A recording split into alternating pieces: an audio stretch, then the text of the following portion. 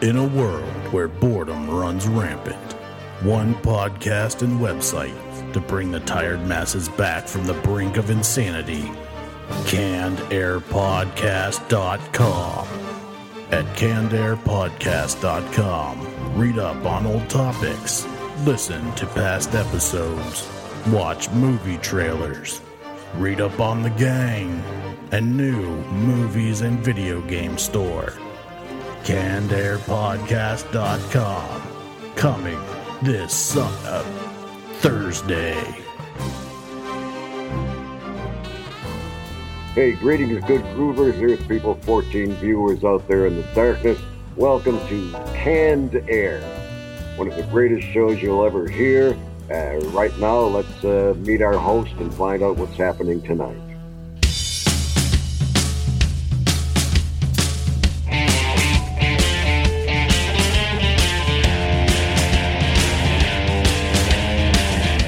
Hello everyone and welcome to a very special episode of Canned Air, the tribute to comics and pop culture. I am Jeremy Colley. I'm Jack Doherty.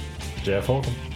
And today we're going to be doing things a little different, actually today and next week. Today you're going to hear part one of two of our interview with... Two-part series. Yes, with Fritz the Night Owl and his producer, Mike McGrainer. For those of you who aren't familiar with Fritz's work, for the past, 40, 50 years, he's been in radio broadcasting and television broadcasting here in Ohio, and his reach has surpassed Ohio even. He's got a lot of fans out there, and now there's a new incarnation of Night Owl Theater that can be seen online at www.fritzlives.com and at Studio 35 in Columbus, Ohio. For those of you that live down in this area. Right, so we got the opportunity to talk with Mike and Fritz for a couple hours today, and we are splitting that up amongst two episodes. So let's get right into the first half of our interview with Fritz the Night Owl.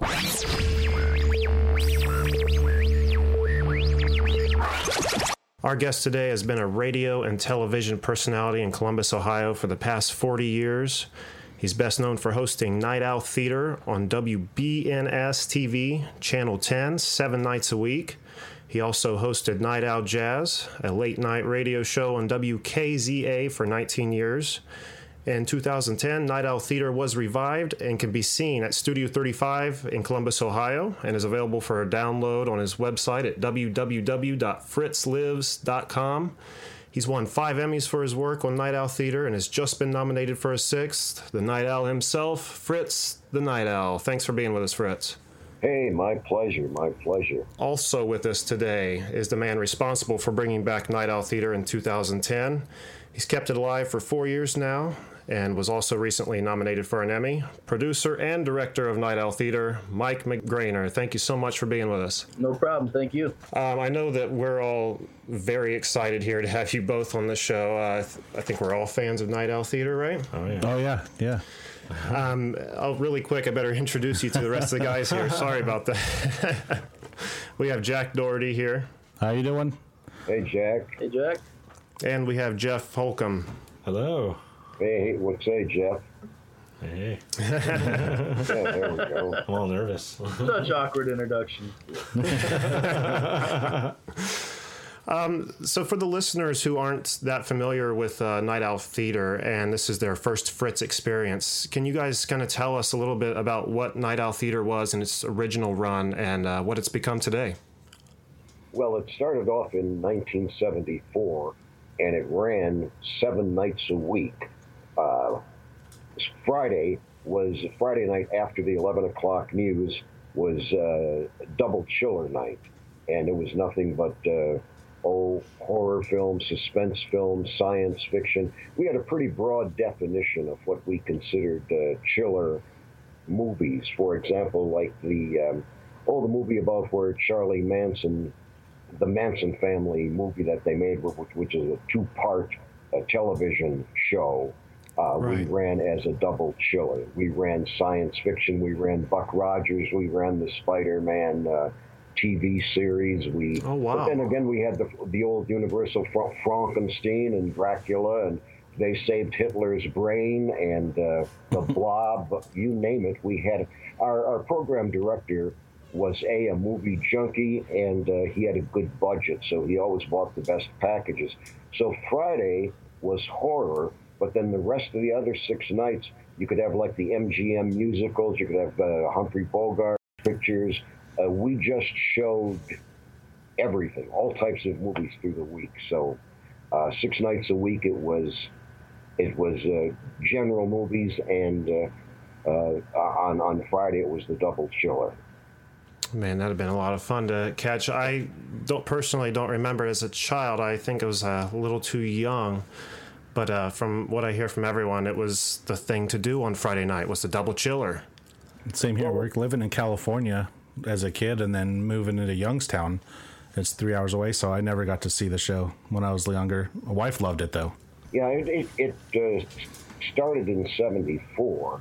Prior to that, I was a radio disc jockey from 1959 all the way till 2010. And for a while there, up till '74, I was like a regular afternoon drive time. Then I did middays for a while, and then I did the 6 until midnight shift. And so I was a DJ, and then in '74, I went over to television as a booth announcer. And as part of my booth announcing, I had to be the host on Armchair Theater. And because I started to make comments about the movie, they started to write letters to Fritz the Night Owl, because the Friday night and Saturday were Night Owl movies, and there was officially at Channel 10 no Fritz the Night Owl, but the mail was so good that the station program director said, let's put a live Fritz. I used to be just voiceover. Oh, really? A cartoon slide. People knew my voice from the radio, so they started to write letters to Fritz the Night Owl, even though there was no such official character until John Haldy, the late John Haldy, said, let's create an on-camera version.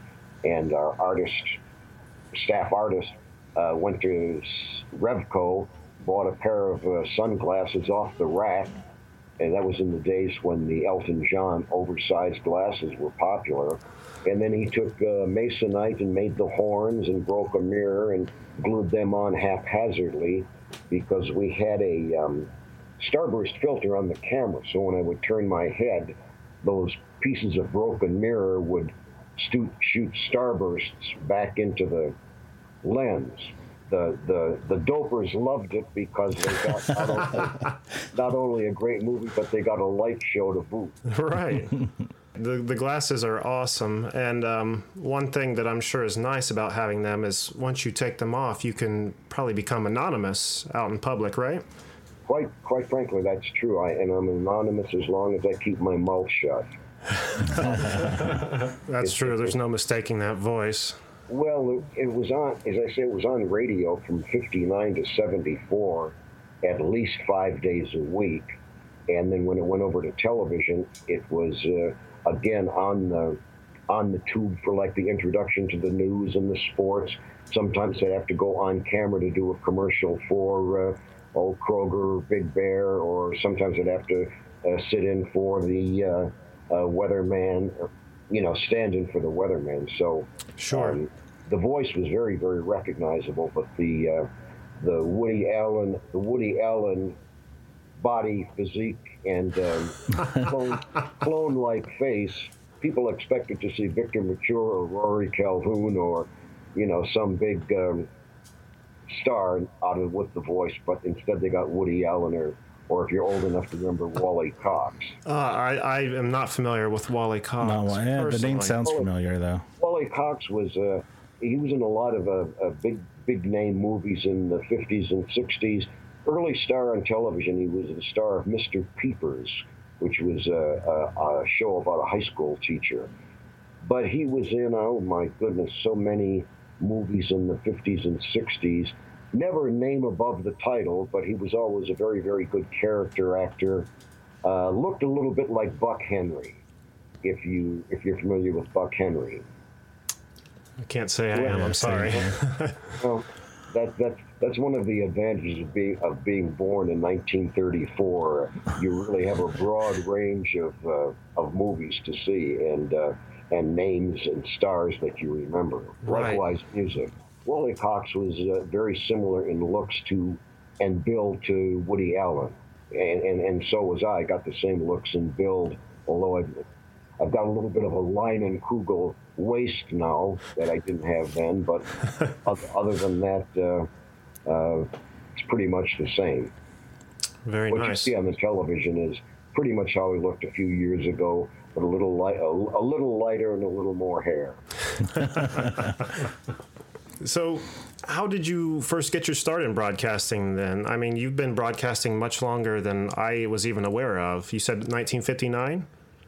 Well, I was on radio from 1959, yeah. I majored in radio, TV, theater at Ohio State, and my degree is actually in secondary education, and I was going to be an English and speech teacher. And at Ohio State at that time, speech was radio, TV, theater, public speaking, and speech and hearing therapy. And so I majored in the radio, TV, theater part of it. And I got a job in 54, got a job at Channel 10 as the night switchboard operator, and the chief announcer heard my voice and suggested I go into radio, TV, so I changed my major, and that was how I got into it. Then I went to the Army, where I made movies for the Army in New York City at the Signal Corps Pictorial Center in Astoria. I was a writer, narrator, actor in Army training films and TV films, and I learned an awful lot about the special effects that I used as Night Owl, because they were just new, and the only people on television using them were Steve Allen and Ernie Kovacs. And so I learned that stuff in my 2 years in the Army in New York City. The place I was stationed is now Kaufman Astoria Studios, where they shot Fort Apache, The Bronx, and The Wiz. And it's one of the it's the old Paramount Studios in New York City. Huge, huge, huge studio. You could have dropped the Channel 10 building into this thing. It was easily a half a block square. Holy cow. The first day I went in there, they had a jungle set up with trees and tanks and foxholes dug and a prisoner of war camp. And I mean, it was just, I was like the guy at Times Square with his, from East Podonkville, just looking up the big building saying, duh. Very, very impressive. Had they guaranteed me that I would have stayed at that base 4 more years, I would have re-enlisted. But they didn't, and I didn't want to end up in Fort Huachuca, Arizona, or some place like that. So in those days, if you were drafted, your old job had to keep your job for you. So when you got out of the Army, you got your old job back. Right. And that was when I started on the radio part-time, and I was doing props and news writing for television, working at an advertising agency as a voiceover person and a commercial writer and an artist, doing the roughs for our clients' ads. So anything to make a buck that didn't involve heavy lifting, I was doing. This doesn't sound like there's a lot you haven't done as far as like TV and radio goes, right? The one thing I wasn't good at all was the mechanical end of it. I was one of the worst tape editors in the world.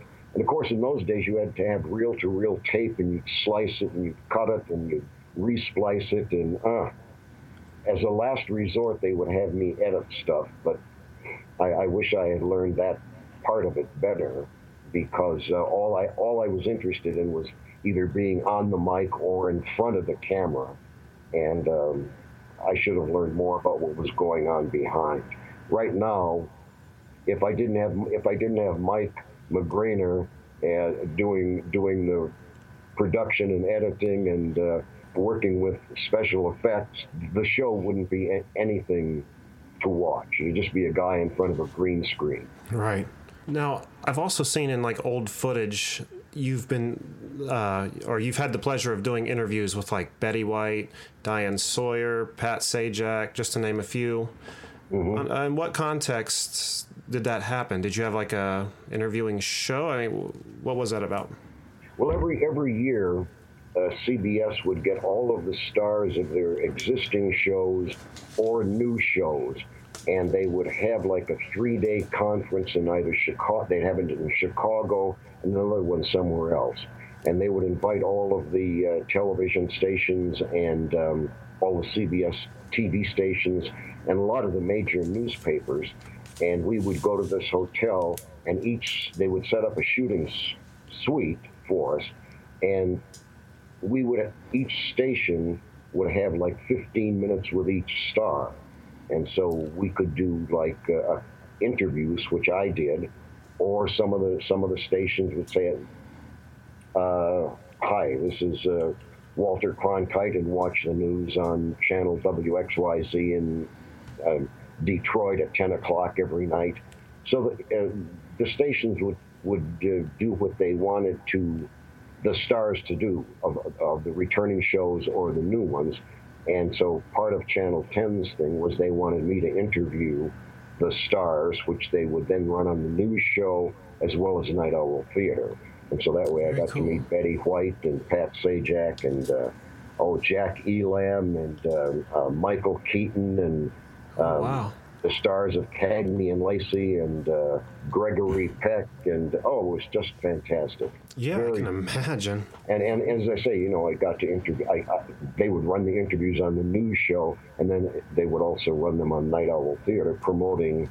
Larry Hagman was there, and for Dallas, and Pat Sajak was there also for Dallas, and who was the good-looking girl on Beverly Hillbillies? She was there, terrific. Ellie?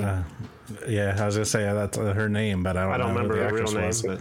Can't think of her name. But we met a lot of stars, and as I say, we would be in these shooting suites in this hotel, and the stars would just go from room to room, and we would have them for 15 minutes, and then they would do an El Splitto and go on to the next station's room, and another star would walk in, and we would, you chat and you get to know them a little bit, and then you say, well, okay, we'd like you to do 3 promos for the station, and then a 5-minute interview with Fritz the Night Owls. So that's the way we met Diane. That's how I got Diane Sawyer and everybody that you saw. You got to interview Diane Sawyer instead of her interviewing. No, I got to see. She was just starting. CBS was starting a morning news show, and Diane Sawyer and was one of the 4 leads on it, and she was there. And I forget who the guy was that she was with, but we got to do him. And as I say, it was just. That's how I got to interview all of those people. Or if a star would come to town, like at the Kenley Players, we would do. And if we could get an interview with them, we would. They'd come to the station and we'd do an interview with them, and they might do an interview with me and with Flippo and with Chet Long, and we would just run them to plug whatever they were plugging and ask whatever other questions we wanted to ask. I've been starstruck ever since I was a kid, and I'm still starstruck. To me, it's a big deal to meet when I get to meet, stars like at Horror Hound. Right.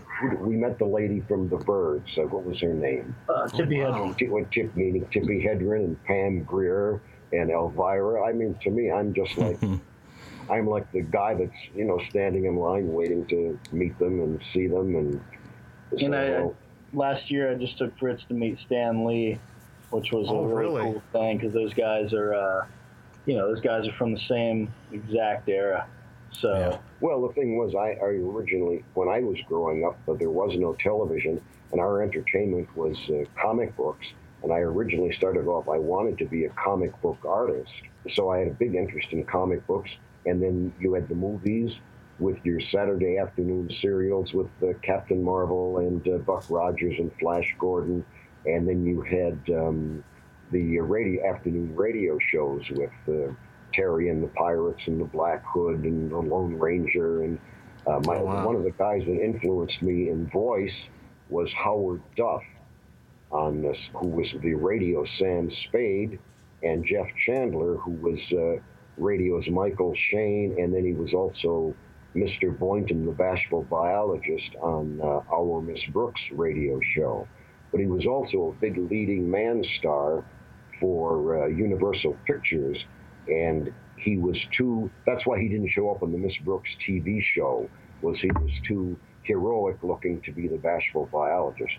But great voice, and so I picked up a bit of him and borrowed from this guy and Dean Martin and Rory Calhoun, and if I liked their style, I kind of incorporated them to not do an imitation, but sort of catch their phrasing, what they would punch up and what they throw away, and the rhythm of what they would do. So when I met Steve Lawrence, the singer, somebody asked me, what advice would you give to a young guy coming up and singing or show business?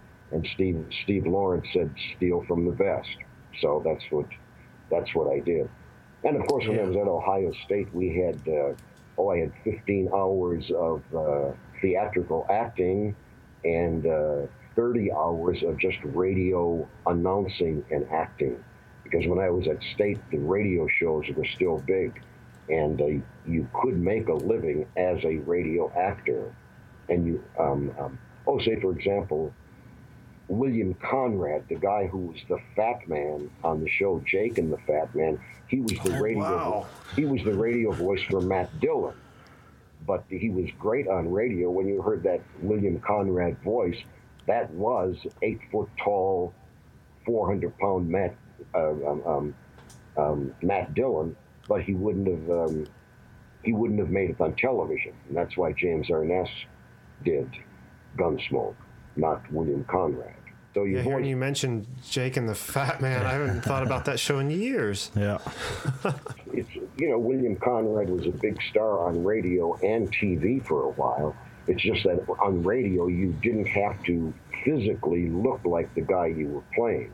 Sure. And I also doubt that nowadays they'd be allowed to have a show called Fat Man. Yeah, I don't think that's very PC anymore. Not PC, right? So, of all the celebrities you've had the opportunity to meet, interview, does one stand out in particular? Well, two of the very, very best were Dolly Parton and Gregory Peck. But over the years, they were all just super nice. Sharon Gless, just had a ball with Sharon Gless. She was terrific. And as I say, Betty White was absolutely a charmer. Michael Keaton was great. And that was Michael Keaton. That was well before Batman. I forget what his TV show was called, but it ran, I think it was called Working Stiffs or something like that. But Dolly Parton and Gregory Peck were great, and the girl that played, she was on Mary Tyler Moore, and then she had a spin-off show. Oh, Rhoda. Rhoda, yeah. Yes. She was there, and Joe Bob Briggs was terrific, and he had me on his show. So there's so many that I met that were just incredible interviews and very, very nice people. Oh, I can imagine. How cool. I would love to talk to half the people you've talked to in your career. I got to watch some of the Betty White interview last night, looking online, and that lady would be just fun to talk to no matter what. This was after her Mary Tyler Moore show, and she was starting a new show called The Betty White Show, where her character was a lady detective on TV. And so it sort of showed what it was like for her to be in the TV studio as this lady detective. And at home, I believe she was married to the John Hillerman, the guy who was on Magnum, that ran the estate. The actor's name was John Hillerman, but what was the guy Magnum's? He was kind of the guy that was sort of the snobby guy. Anyway, terrific show, and so that's what we were talking about. I just remember Tom Selleck rocking the mustache, and you and him are the only people that can pull that off. Well, that's all I remember from Magnum. Is the mustache? Yeah, Tom Selleck and the mustache. And he had really short shorts too, didn't he? Yeah. Yeah. Yeah, have you seen the internet sites about that? The different pictures of Tom Selleck in the short shorts, like eating a sandwich, or like they have an entire website dedicated that Conan was talking about. It's really hilarious. Well, let's check that out. the new series you're putting out, what's it called, of me? Oh, the Legacy series. The Legacy series, yeah. Which actually premieres next Saturday, so when this airs, it'll be the upcoming Saturday, July 5th, on creepycastle.com. Creepy Castle, each with a K. But it's archive footage from Fritz's original show, restored and put together in chronological order. And it's a series of half-hour episodes that'll be weekly starting July 5th. It's sort of like Fritz without the movies. You'll see some opens, some mid-breaks, some closes. And trailers for the films. You will see trailers. And trailers for the films, and you'll see how the special effects grew and got better as the equipment and technology got better. And you'll see, I grew the mustache in about 78. So from 74 to 78, it's the unmustachioed Fritz. From about 78 on, again, my boss, John Haldy, it was both Burt Reynolds and Tom Selleck were popular at the time, and he said, why doesn't the owl grow a mustache? Seems to be popular, so I grew the mustache, and it sort of, with the glasses and everything like that, it just sort of added something to the facial persona, the design and so forth, so the mustache has stayed. But if you see me without the mustache, that's prior to 78. Mustache is 78 and after. Yeah, one of the really cool things about this show is the fact that Channel 10 did not save or archive their footage. They taped back over it, basically. And so the only thing that was thought to exist from the show was what fans had taped off of TV onto VHS, which VHS, I don't even think, I could be wrong, but I don't even think it was out until like 82. So you're talking, like 8 years of Fritz's career gone forever until Fritz was cleaning out what I like to call the owl cave or the bat cave, and literally found stuff that he forgot he had. And we have over 37 hours of his bumpers, so I've restored them and put them as chronologically as I could based on the little papers that were kind of had notes on them inside. And so that's what this series is footage that people are going to see for the first time again. If That'll they were awesome. allowed to experience it. So, yeah. What was it like to find that footage that you had thought had been gone for years? Well, it was very exciting, but I had no way to, it was 3/4 inch tape, and I had no way to, by the time I refound it, 3/4 inch was ranking with like 8-track stereo tape, or 78 RPM records. So I had no way to see it until Mike was able to get it all transferred onto whatever it is he transferred it on.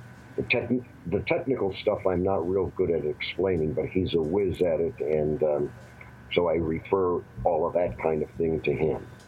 Well, thank God Mike came along. Yeah. Well, I didn't want to do the show when they broached me on that. I thought, who's going to want to be interested in seeing this stuff other than, say, my relatives and maybe a few hardcore junkie horror fans. And but finally, my family and Mike and some other people talked me into doing it, and we had the debut at the Grandview Theater, and it was a sellout. And it ran on the internet at the same time, and I saw the sellout and all the people there and the standing ovation, and I thought, well, mea culpa, you guys were right, I was wrong, and like Topsy, it just grew. For me as a fan, it was so cool to see him win. He actually won his 6th Emmy, first for this show, last year, and he's now nominated for his 7th. Oh, I said that wrong. So well, that's okay, but it was. I'm just saying, like, from a fan perspective like myself, it's like, it was amazing that something we could have done now added to his collection of Emmys. Like, it was a really surreal thing to go through. I had 5 Emmys from Channel 10. I won the last one in 1992 for the work that got me fired in 1991. And so that was my 5th Emmy at Channel 10. That I won for my on-air performance. And then I didn't win from 1991 Well, as I say, 1991 I left, and in 1992 was when they awarded the Emmys for 1991. And so I won 5 at Channel 10, and then I waited 20 years or so and won number 6 last year. I don't like to rush into these things. So this year, cool. Mike and I are nominated again. Mike is director, and me for on-air host. And with a little bit of luck, we'll have another statue to put up on the mantle.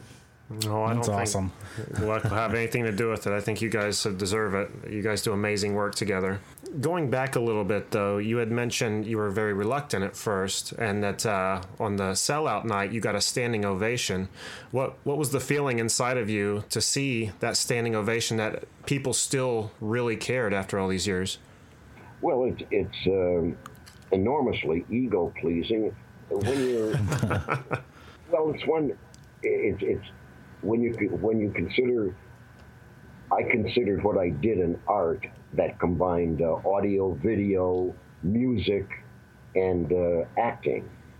And so, I'm one of those artists, when people I do some painting and I do some drawing, and Really? I've won a couple of ribbons for that, and I won some stuff for my radio work. So when you're an artist or performing artist and you're doing stuff and the people like it, to me that's very, very pleasing. You'll hear a lot of artists say, well, I don't care whether they like it or not, I like it, this is what I want to do. Well, okay, that's fine for them, but for me, it's a big deal when people like what it is I do. And Sure. I just didn't think, when they broached me on doing it again, I just didn't think that there would be that much interest in ancient history like me, and I was wrong. So it was very, very gratifying. Oh, yeah, I can imagine. Yeah, it's still totally relevant in today's day and age. I only wish the cash register had run more. Actually, I would have made more as I would have made more as a high school teacher than I actually made on the air as a TV performer. People just seem to think that TV performers are all 6-figure guys, and Sure. such is not the case. Sorry to say. Oh. I wanted to be a 6 or 7-figure guy, but I turned out to be I was a good cult figure. Still am.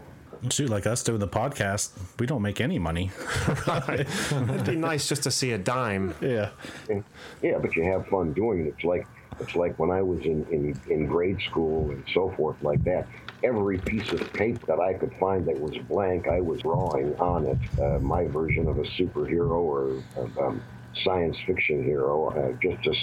And I wasn't getting any money for it, but I just loved to draw and read and create my own. When I was in high school, I did create a daily strip, and I had about 6 months of it done, that I submitted to national syndication, but not in all of the big comic strip syndicators that did the newspaper comics, and they all wrote nice letters of rejection. And then I sent it off to the comic book companies, who also wrote nice letters of rejection. But I had a great time drawing the stuff and creating the story. And the only thing I hated was the bloody effing lettering. I hated the letter. I didn't know anybody who could letter, so I had to do it myself. But I loved the drawing part of it immensely. And I just didn't become the great comic strip artist that, or great saxophone player that I wanted to be. If Shirley MacLaine is right and we come back, I want to come back as a comic strip drawing, saxophone, jazz saxophone playing, radio, TV, movie actor. So hopefully MacLaine is right. With my luck, I'll come back as an apple or something. Now, you already kind of touched on a few questions I was going to ask you next. First, I wanted to touch a little bit on Night Owl Jazz that ran for 19 years. I was going to start by asking if you were a musician, but clearly you are. Do you still do a lot of playing? No.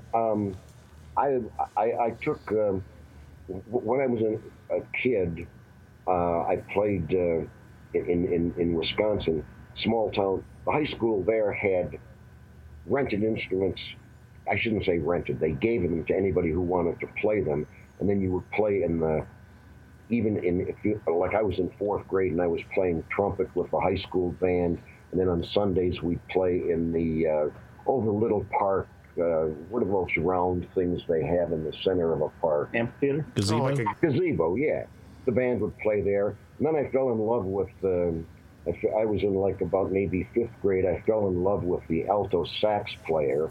And in order to sit next to her, I asked the guy if I could switch from trumpet to tenor sax. And he said, fine. And I got to sit. She was like an older lady, 8th grade, and I was in about 4th or 5th. And so I started to play tenor sax then so I could sit next to her. Fortunately, that didn't work out, but I did learn to play tenor sax. And then later, when I played it for maybe 2 years while I was in Wisconsin, we moved, and then music ended until, maybe I picked up lessons again on tenor and bought a tenor in about maybe 75, 76. And I could play blues, ballads, and bop in about 4 keys at about medium tempo. And every now and then I'd sit in with friends of mine and play a little bit of blues, because blues are easy to play on tenor sax. And then this, that, and the other got in the way, and I gave my tenor sax to my nephew. But it was always enjoyable. I always enjoyed playing or listening to tenor sax. Very nice. You also mentioned that you draw, or you at least drew comic strips, and that you paint and draw actively. Are you still a big fan of comic books? Well, no, not for about the last couple of years, because I reached an age where I looked at all the comic books I had, and I said, when I kick off and go to that big green room in the sky, my kids aren't going to know what to do with all of these. And I had a ton of them, as Mike can tell you. Well, we ran into a guy who, I stopped buying comic books, I would say, maybe 6 years ago or 7 years ago. But I was really more of a fan of the guy who, I was a big fan of the art. First, I would buy books that I really didn't care for if I liked the artist. For example, Frank Frazetta could draw anything, the yellow pages, the obits, and I would buy it because Frank Frazetta did it. And I was that way with Wallace Wood, and Neil Adams was one of my favorites, and Gil Kane was I was a big favorite. Would buy anything Gil Kane would do. Jerry Ordway was fantastic, and obviously Vern Hogarth was one of the masters from the 40s, and Harold Foster, who did Prince Valiant. So I was really into the art and a lot of the characters too. Alex Raymond, who did the original Flash Gordon. My goodness. When you see the Buster Crabbe 1936 first Flash Gordon movie, it's like Universal Pictures just went to those Alex Raymond drawings and pulled it out and then put Buster Crabbe in there. Absolute perfect representation, as was Tom Tyler as Adventures of Captain Marvel, which is those two serials, Flash Gordon, the first Flash Gordon, and the Captain Marvel with Tom Tyler are regarded as the two best serials from the 30s and 40s ever made. And I recommend them highly to any and all who enjoy comic strip serials.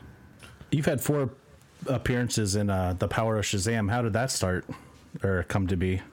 Well, actually, there were 5 or 6, and then there were a couple of mentions. Wow. Jerry Ordway did a hardcover book called The Power of Shazam, and the original Captain Marvel, the 40s guy, was my favorite when I was a kid, and Ordway came pretty close to catching that vibe. So and it was a hand-painted book, really beautiful book. Oh, wow. A heavy slipcover. No, I'm sorry, hardcover. It's called Power of Shazam, Jerry Ordway, and it was hand-painted. And he did a pretty good job. And I just wrote him a fan letter telling him how much I enjoyed it and I thought it was good. And he wrote back, told him what a big Captain Marvel fan I was. And he wrote back and said, would you mind if we used Fritz the Night Owl as a co-worker with Billy Batson at Station Whiz? And I said I'd be honored. And so I showed up a couple of times in the book.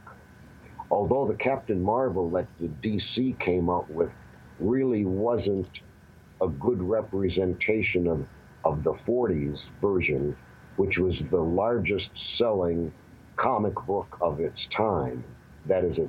Really? You know, Donald Duck, Superman, Batman, Wonder Woman, Mickey Mouse, Peanuts, Little Lulu it was the largest circulation of any comic magazine for about 4 or 5 years. And I was in the Captain Marvel Club, and Captain Marvel wrote me a letter every month to tell me what was happening. How neat. Anyway, so Jerry Ordway just asked if he could use me, and I said yes, and he and I started a snail mail conversation. Every couple of months he'd write or send a drawing or a rough or something, and that's the way it happened, just sort of by accident. And I appreciated it immensely. Another thing I did reference comics was Warner did a series called Warner Video Comics.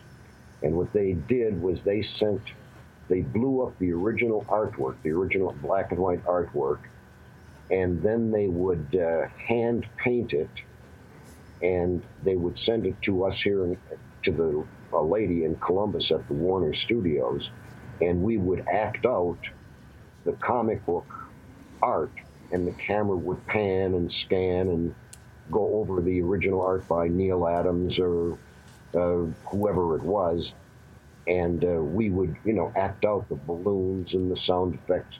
So a person could look at that and could hear what was in the balloon dialogue and could hear the sound effects. And it was sort of like a radio show where you actually got to see the comic book picture going with it. So you could read along with the screen, or you could just listen to it. And I did 13 episodes as Hal Jordan, Green Lantern, and then wow. I saved the universe 13 times. Nice. What other DJ or movie host can say that? And then I did all of the voices for all of the male voices, plus the narrator for 6 Mystery in Space comics, and then somebody else did the female voices, obviously. And they also had one on Superman, Batman, Flash, I think Hawkman they had, Wonder Woman they had, Green Lantern, and different actors in Columbus would play these. We had sort of like a voice acting repertory company that would do these Warner Video Comics, which ran in Columbus for about, maybe 6-7 months, and then disappeared. And where they are now in the vaults at Warner, Time Warner, God only knows. They need to re-release them.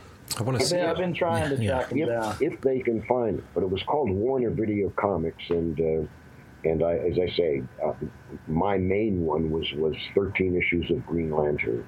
You'll have to keep us informed if you can find it. Yeah. Well, but the thing is, I grew up with the original Green Lantern, Flash, Atom, Superman, Batman, Wonder Woman. I don't know how hip you are to the DC superheroes, but when the comic book renaissance came, the 1940s Superman just wasn't the same as the 21st or the 20th century one, or Silver Age one. So what they did was they set up that parallel universe business where the 1940s, the original Flash, the original Green Lantern, original Spectre lived on that universe, as did Captain Marvel and the Blackhawks and a whole bunch of those people. Then there was the universe that you and I live in now, where those 1940 comic books were just comic books, but there was a new Flash, a new Green Lantern, a new Hawkman, etc. And Superman, it was a different Superman, and Batman also. And then, of course, I always was a big fan of the Marvel ones, too, and they had, like the Human Torch, that's in the Fantastic Four now was not the original Human Torch from the 40s. The Submariner is the same guy. Captain America is the same guy. But the Vision was a different guy in the 40s. Mr. Fantastic didn't exist, nor did Iron Man or Thor or a whole bunch of the Marvel superheroes now didn't exist in the 40s. But guys like Human Torch, Submariner, Captain America, the Vision, oh dears, a lot of them were back then. But there's new versions now. But there was no Avengers and there was no X-Men, and those are all new Stan Lee, Steve Ditko creations. Right. Wow, your comic knowledge is making me feel ashamed. I don't know half of this stuff. Well, one thing to note, when Fritz was finding all his comics and everything, and we brought the guy over, the comic dealer, Fritz did have in his possession, though it was worn, a copy of Amazing Fantasy 15. Holy cow, that's the first appearance of Spider-Man. Yeah. And it was really an El Crapo condition. I had got it from a secondhand book dealer, and I paid 3 cents for it. But I mean, the cover was ripped, and the kid that originally had written stuff inside, but it had all the pages were intact. Nothing was ripped out of it. When I say ripped, it was like worn. You know, it's El Cheapo paper, and it gets brittle, and the edges sort of break off. But all the pages, all the pictures were there, and I got it for 3 cents, and the guy sold it for about $2,000, and I got. It was on a 50-50 deal because he had to do a lot. He had to do a lot of work. Oh, like he had to grade each of the and we're talking about, he had Tons. I had really, I can't tell you. Well, let's see, a stack. First 12 issues of Fantastic Four. Stacks maybe that were 4 feet high, and maybe 3 layers deep. So to be 4 foot high by maybe 4 feet, 5 feet wide, stacked up. It's like 10 long boxes. Not even in boxes, unorganized. 20 comic books shoved in a plastic Kroger's bag, another 20 shoved in a plastic Kroger's bag, and you'd find a Vampirella next to a Fantastic Four, next to an Avengers, next to an Atom, next to a Flash, next to a Justice League, and so forth. But I enjoyed them immensely. Anyway, this guy was able to sell, and that was what he does professionally. But so it was a very good deal for me. I still have a whole bunch of them that we rediscovered after he took that first batch. But you got to remember, I was reading comics I started in 1940. The number of Action Comics #1 that I threw into the paper drives as a kid. Today, I just cringe when I think of how many of those really expensive Golden Age books went to paper drives, which were a regular thing you had to do during World War II. All of your newspapers, any paper that could be used, was used, recycled some way, and used by the armed forces. And you would have paper drives. You go around house to house with your wagon and get the newspapers and the comic books and the old Life magazines and the Time magazines and the Adventure comics and the Action comics and the Whiz comics, Captain Marvel, everything. You take them to this big place and dump your wagon full of stuff, and somebody else would box it up, and then they would send it off, and the Army would use it. The Army, Navy, Marines would use it some way and something. So Gotta make your heart hurt a little bit. Yeah, because I had all of the expensive ones from the Golden Age. I had like Marvel, the first time the Human Torch appeared, first time Submariner, the Marvel Comics #1 that had Human Torch, Submariner. I think the Vision was in it. Wow. A guy named the Patriot. And I had like the first 10 or 20 Simon and Kirby Captain America's. When Captain America's sidekick was Bucky, and Not Night Owl Studios would exist today, probably, if you.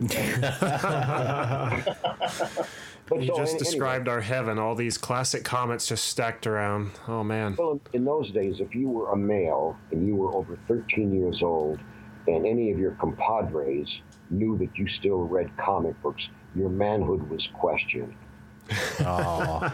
Yeah, I mean, it just was a thing that if you were a guy at the age of 13, it was just you had to face. Comic books were kid stuff, and it was a mark. It was a mark against you if you were. So what I'd do is I'd sneak into the drugstore and I'd read the Captain Marvel and the Buck Rogers and the Superman and the Justice Society and all of them, hopefully that no one would catch me doing it. And I kept reading them nonstop. One of my treasures is. Are you familiar with Frank Frazetta? Yes, I know that. I've heard the name. Yeah, he's an artist, right? Yeah, Frazetta. Just about every artist working today has borrowed something from Frank Frazetta. Anyway, look him up on the internet. He's fantastic science fiction, fantasy, Conan the Barbarian type artist, and he only did one full length comic book because he was kind of auditioning to get do the Sunday page for Tarzan when the artist was changing on that. And it was called Funda, King of the Congo, Tarzan with a different name, but just magnificently drawn. And I did buy that, and I still have that one. And That's really cool.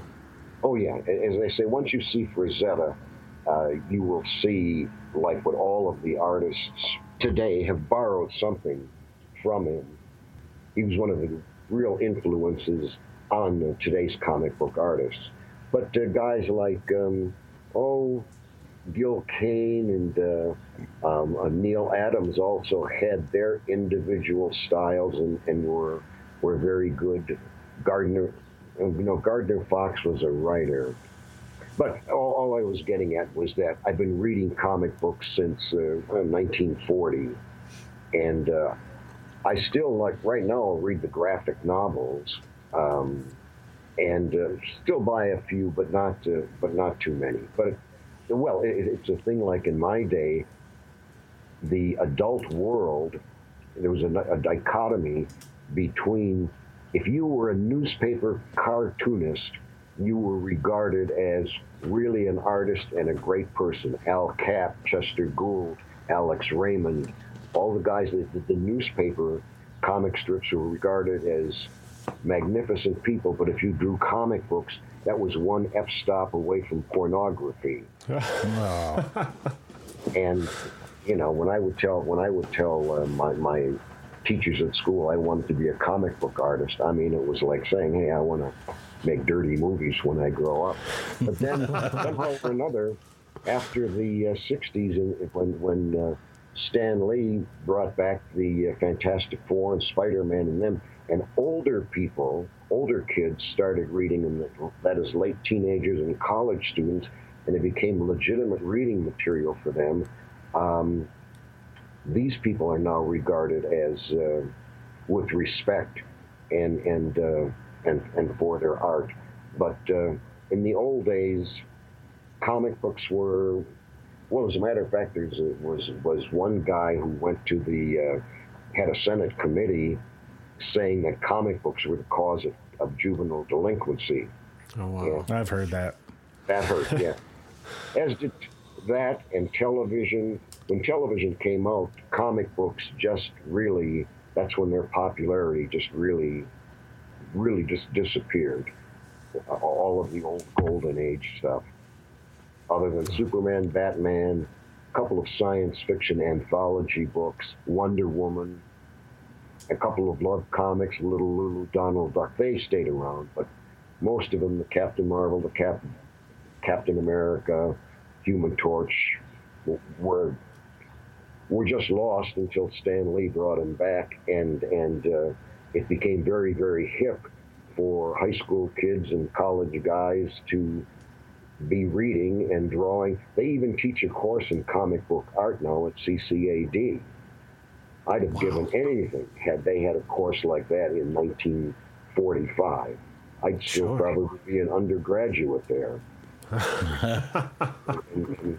Drawing comics. Yeah. Hey, Fritz, yeah. I have a question for you. Okay. If I get it right, do I win a car? It'll be Jeff's car, not mine. Yeah. Oh, You don't want my car. It's broken down. so am I. So continue.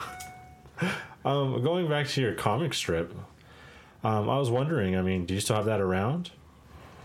Unfortunately, I don't have it around. When I couldn't sell it, I gave away the individual strips to various and sundry friends. And I did have some Xerox copies of the strips that I can't find right now. I had about 6 or 8 of them, because the original comic strip for the newspaper had to be drawn double size on illustration board, and I had Xeroxes of them, but I've lost them. I don't have them. The character I created, essentially, now we're talking 1951-52. The character I created was Han Solo. Or he was a science fiction thing, and the guy was Han Solo, who he did the right thing, not because he was inherently good, but that was the only reason, the only way for him to survive. And it used to bum me out when these guys the heroes like, Steve Canyon and Terry and the Pirates would be hit on by these beautiful women or a chance to make all this bucks, they would turn their nose up and so forth. So I had a hero. I said, okay, I'm going to do a hero who's more like a real guy that's kind of an opportunist and is very hip, And one of the big criticisms I had when I sent it around was I said, well, your hero is just not the type of moral character we want that people will accept in a comic book or a comic strip. And so that was one of the reasons the thing failed. People forget that Batman used to carry a gun and use it. That is an original thing. Captain Marvel had no problem throwing people off a building, to get what he wanted. And if you see the movie serial Captain Marvel, there's a place where he machine guns the bad guys. and everybody in the theater cheered, but then the comics code came in and everybody became purer than pure, and sadly my guy was, as I say, he was Han Solo. He'd be heroic. He was like Han Solo 30 years too soon. Sure, ahead of his time. That'd go over great nowadays, Yeah. The only problem is that in my day, I was good or better. I was the equal of some of the not the best comic book artists, but I was good enough that I could have been sold had my character been more moral. But now the art has progressed to the point where, at best, I'm a gifted amateur, but definitely amateur. I couldn't compete with the artists that are coming out of like CCAD and the art schools around the country. Couldn't compete with them on any level. But I'm good enough to teach my granddaughters, how to draw male and female and anatomy and stuff like that. So, and I still draw every now and then just for kicks. That's one talent I wish I had. I would love to be able to draw. Now, you mentioned before you were a huge fan of Captain Marvel. How did that come to be? I mean, why Captain Marvel? Why does he stand out above Superman or Batman or any of the other heroes for you? Well, in the 40s, when I first ran into Captain Marvel, the stories were better, and his origin was more identifiable for a kid. Namely, if you wanted to be Superman, you had to come from another planet. If you wanted to be Batman, you had to work your ass off in a gym. But with Captain Marvel, it was just find the right magic word, say it, and whammo. You turn from 8-year-old Fritz Peerenboom into the adult Captain Marvel version of Fritz Peerenboom. Same guy, but you are now an adult version of yourself. that's practically indestructible. And the business of where you as a kid that still kind of believed in that stuff, the magic word was the easiest way to become a super. And the Captain Marvel stories were better drawn, better written. They were funnier. Sometimes they bordered on satire, and you almost thought you were. And Captain Marvel was not above getting a pie in the face, or he was just hipper than Superman and Batman, who were too grim and too self-righteous and right. couldn't take a joke on themselves. And Captain Marvel he was in a way sort of like the original Spirit, where sometimes he'd just stand there with his tongue in his cheek and 83 monsters are beating on him, and he's wondering, did I take my shirt to the laundry? That's kind of how he is right now in the Warner Brothers movies. Shazam's always seems more lighthearted. Everyone else is more serious all the time.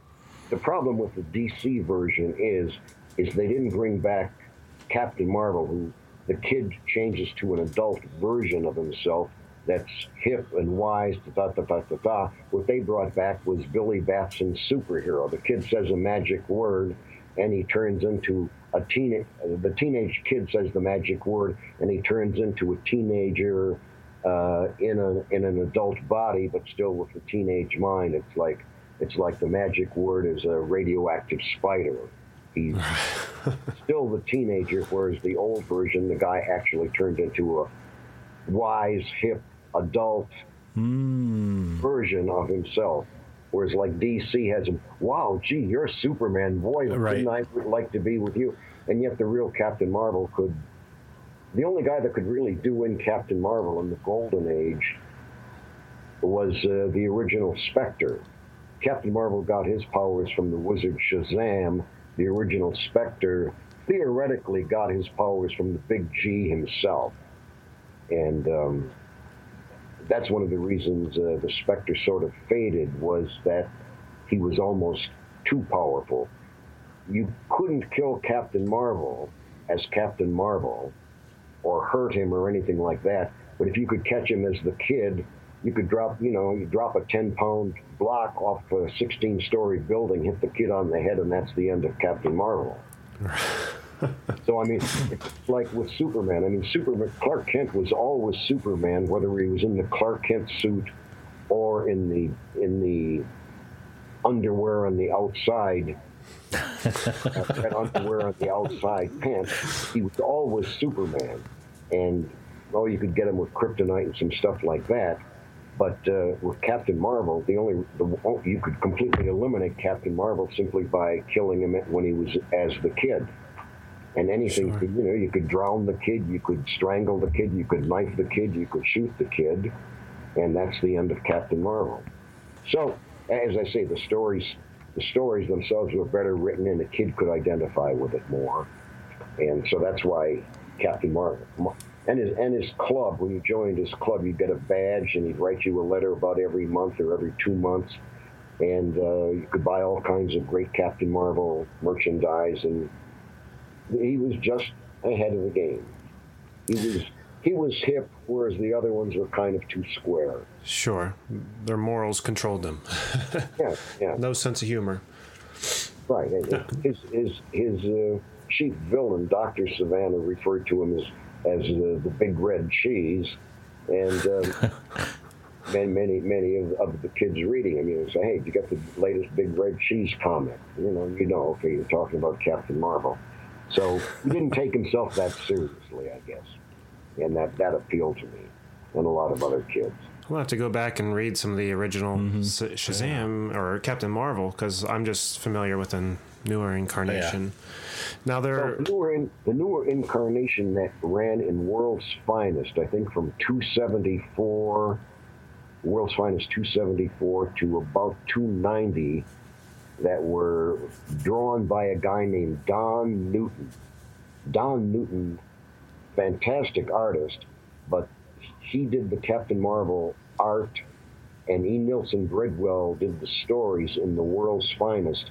And if you're going to read the modern Captain Marvel, those are the ones to read. Well worth seeing, both in terms of art and story. I will definitely be checking that stuff out. Sounds awesome.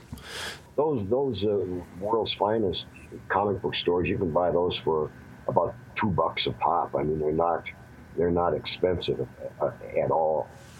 I mean, they're just slightly more than what the cover price was when they came out.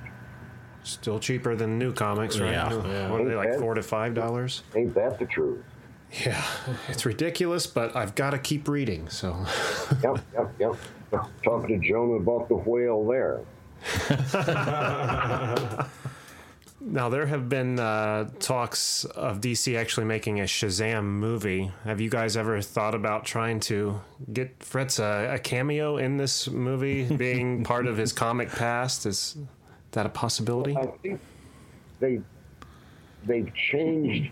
When I stopped buying the Captain Marvel 4 or 5 years ago, they've changed the character drastically, and there's been talk of a movie about him ever since the days when Burt Reynolds was a star, and he was one of the people they were considering to play Captain Marvel. And there's been talk about that movie. Oh.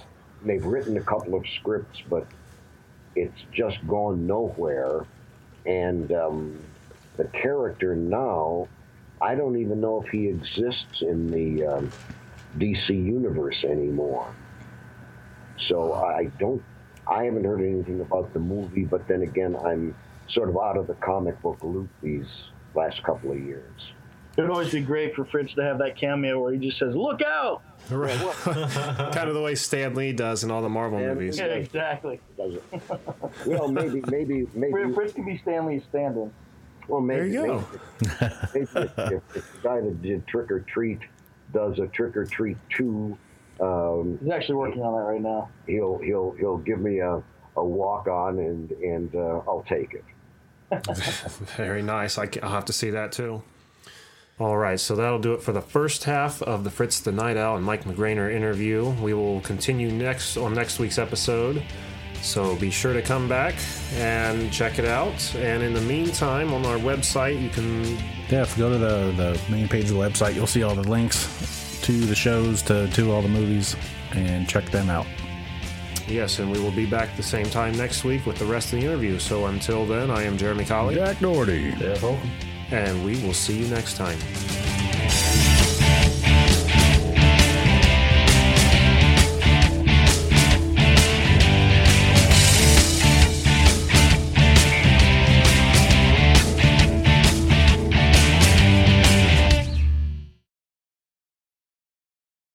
Are you tired of seeing your teen or young adult struggle on a path that clearly isn't the right fit? Is your teenager confused about which direction to take after high school? The future of work is changing rapidly, and our kids need to know all of the options available after high school so they're empowered to make the choice that is best for them. In each episode, we explore the latest trends that are shaping the opportunities of today and tomorrow. I'm your host, Betsy Jewell, and this is the High School Hamster Wheel Podcast.